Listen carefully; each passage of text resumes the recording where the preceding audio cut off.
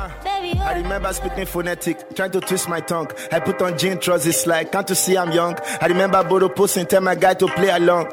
And the fake designer just so I can feel among. Fresh nigga to the core, but they still tackle the boy. Say I claim to be foreign, and I didn't travel before. All the stupid shit I said, now I wish I could withdraw. All the time that I spent, now I wish that could be bought. But I wish you can recall. So you see that you are the cause. Or because you fell for me, and you reached out for the door. It's because you turn around and kill the ginger in my blood. This is a case of strong head. I will leave that one to God. But thank you for your stubbornness. Now I dey feel see. Say not only when I dey with you, when I dey feel free. That is when I can be comfortable. I can be me. And I still want to wake up with you when I be sick. Hello, you're welcome back to my podcast, Fading Thoughts. My name is Miss Eyitayo Oladejo. Today, I think we should talk about the past. Before you can really move on in life, before you can actually say, I am making use of my today, you need to evaluate your past and look at it properly. We are not looking at mistake, we are only looking at the past. You know how they say, without the past, you can never really go anywhere. There can never be a today and there would not be much of a future. So, we need the past. When it feels like all the cosmic elements of the world are against you, when it feels like everything is not working out for you, when it feels like your past is hunting you down, and I think it's time for you to take a pause and reshuffle it all. It means you have to start thinking again. You have to start remembering those decisions that you made. I'm not asking you to reflect on mistakes. I'm asking you to think on past decisions. Thinking of the past does not relatively mean that you need to reflect on mistakes. Personally, I made a lot of mistakes. Yes, I'm still making mistakes right now. We are humans. We always will make mistakes. That's just the way we were programmed.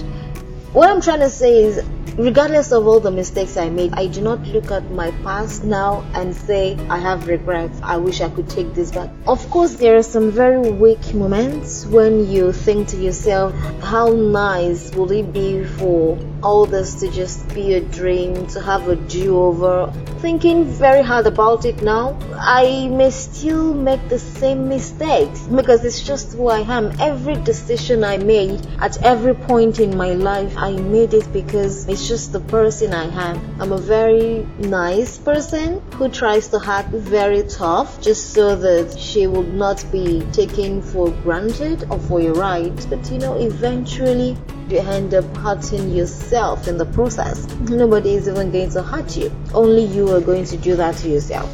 And trust me, I have a PhD in that. So, talking about the past, exactly why do people look at their past and dissociate themselves from it? I spoke with someone about a year ago, and honestly, I do not know how terrible his past must have been. But from our conversation, it seemed to be filled with regrets, which is fine. Of course, if you've done some really horrible things in your past, you should probably regret, at least you should be remorseful. But in this situation, this guy was filled with regret and he wanted absolutely nothing to do with his past. And it was so bad that he was contemplating going to change a lot of things about it. But those things are not going to be a fact. Those things are just going to be lies. Yes, you start afresh, you give yourself a new identity, but is that really who you are? We always find a way to bring out the person we actually are. One way or the other, no matter how much we try to pretend, no matter how much we try to hide it, something must bring out that inner personality that you have. It must emerge at some point. It doesn't matter that you change your identity. Who you are is still going to be who you are. I'm not saying people do not change. Of course, people can and do change. However, it does not mean that you're going to stop being you. I keep on saying it to anybody who cares to know. I am Iyitayo. When I was younger, a lot of people tried calling me Tayo, and I remember always insisting that my name is not Tayo, my name is Iyitayo. That's the name I was given when I was born, and I would like you to please respect it. Iyitayo. It has a meaning of its own, and I want you to always reflect that meaning every time you call me. I am Iyitayo because that is who I was designed to be. Yes, I was created by God, and He sent me to my family. My parents gave birth to me, and they thought of an incredible name to call me by. They decided on Iyitayo. Deep down inside, that is my personality.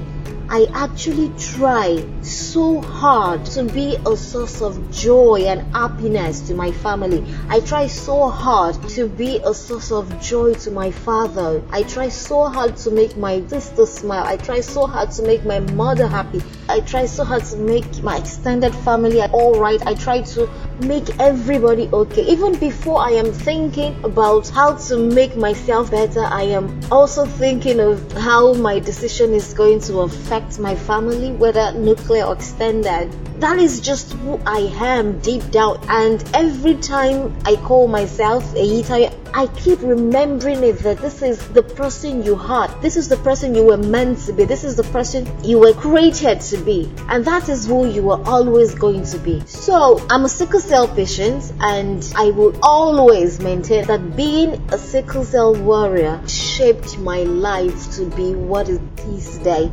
Whether I want to accept it or not, it actually influenced a lot of decisions I made in the past. Being a sickle cell drove me to do some things in some particular ways. Now that I am older, I probably would not have taken such routes, but that does not mean that I regret making those decisions. If I were given a chance to try all over again, I still may possibly make those decisions. That's what I keep trying to tell you. Being a sickle cell made me the Iyitayo I am today. Being a sickle cell actually imprinted on that name, and then I became the me I was meant to be. Everything in your life works for good. Fine, the good may not have shown itself yet. It may still be evading you. But you have to understand that everything in your life is supposed to connect at some point to become what you are meant to be. I do not know who that is. I do not know what that is. But deep inside you, you know it. And you're supposed to reflect. You're supposed to go back and think about your past. When you think about that past, then you can start putting together those points that were meant to align from the beginning. Then you can start having everything come together to be for your own good. That's the only way you can do it. So I want you guys to challenge yourself. Please try to oblige me. Think about the decisions you made in your past, how you could have made it better, or if you could have even made it better. Think about if those decisions still work for you today. If they do not work, try to think about if they're still acceptable to your soul today. If they're still acceptable, then it's still fine. Then examine where you are at the present. Are you fulfilled? Are you happy? The place where you are currently, is it where you thought you would be 10 years ago? Is it where you will be happy that you were tomorrow? Most of the time, what we initially want for ourselves at the beginning of our lives are good for us. Those are the times that we did not need to overthink things. We did not need to emphasize on our decisions affecting other people. At that point, we were selfish. And sometimes it is okay to be just a little bit selfish when you're trying to make some important decisions in your life. Go back to your drawing table to see if all the points that were meant to align has brought out that person that you truly are deep inside. You need to find out for yourself. And if it hasn't, it is not too late for you to start. Write out a plan, how to make things better, what you wanted to be, what you've always thought would be best for you.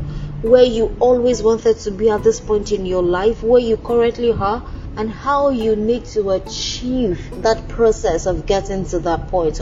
I want you to please indulge me. If you have any comments about this episode, if you have any insights, I am okay with being criticized. I try to give it to you the way it is, so I will expect the same in return.